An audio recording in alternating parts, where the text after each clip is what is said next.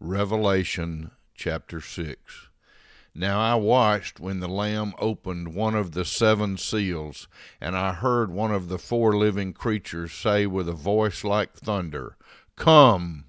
And I looked, and behold, a white horse, and its rider had a bow, and a crown was given to him, and he came out conquering and to conquer. When he opened the second seal, I heard the second living creature say, "Come!" And out came another horse, bright red.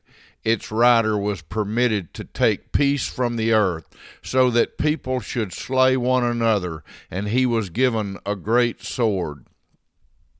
When he opened the third seal, I heard the third living creature say, "Come!" And I looked, and behold, a black horse, and its rider had a pair of scales in his hand. And I heard what seemed to be a voice in the midst of the four living creatures, saying, "A quart of wheat for a denarius, and 3 quarts of barley for a denarius, and do not harm the oil and wine."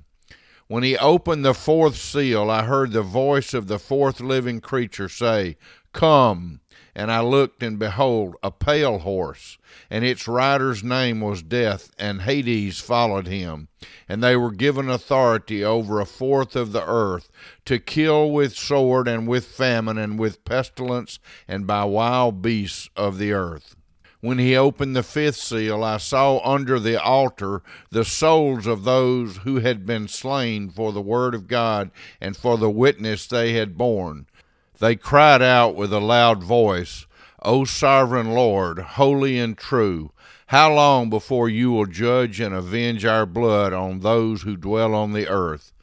Then they were each given a white robe and told to rest a little longer, until the number of their fellow servants and their brothers should be complete, who were to be killed as they themselves had been.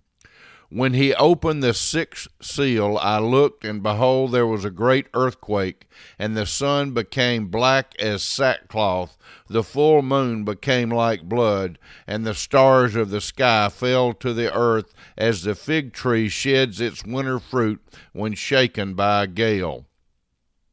The sky vanished like a scroll that is being rolled up, and every mountain and island was removed from its place.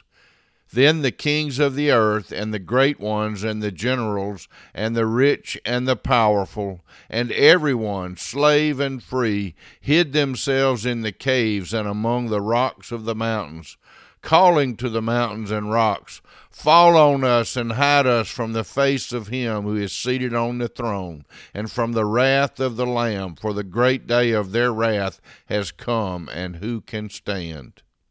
Amen.